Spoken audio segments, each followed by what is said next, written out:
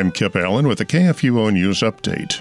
This summer, the Lutheran Church Missouri Synod partnered with the Cambodia Lutheran Church and several other Lutheran organizations to assist local Cambodians suffering economic hardship as a result of COVID-19.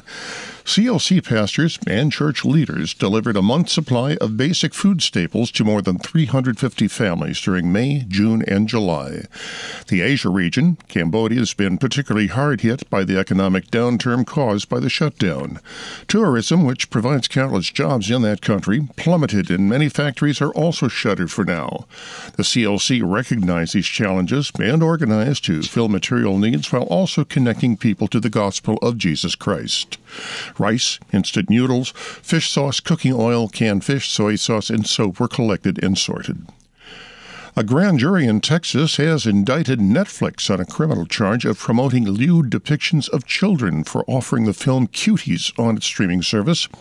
Netflix has garnered controversy in recent months for its decision to carry the French film Cuties, which features 11-year-old girls dancing provocatively and simulating sex acts, and has been compared to child porn.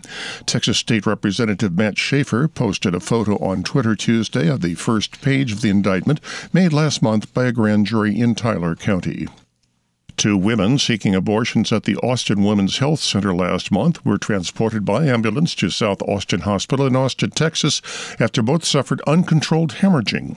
According to 911 records obtained by Operation Rescue, the first incident took place on September the 2nd when an abortion facility employee named Julie called 911 after a 28-year-old woman suffered excessive vaginal bleeding after an abortion. The second medical emergency last month at the Austin Women's Health Center occurred 3 weeks later on September the 25th when a 25-year-old woman hemorrhaged during a dilation and evacuation dismemberment abortion. Texas law limits abortions to 20 weeks or under, but the Austin Women's Health Center offers abortions for what they call maternal and fetal indications, which often allow the facility to bypass the 20-week limit for the health of the mother.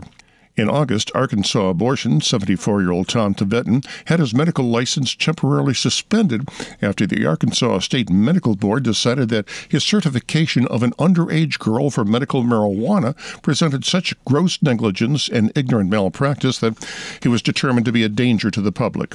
Now, pro-life watchdog group Operation Rescue is reporting that Tibetan will be allowed to continue committing abortions, but has been deemed too dangerous to continue certifying medical marijuana cards.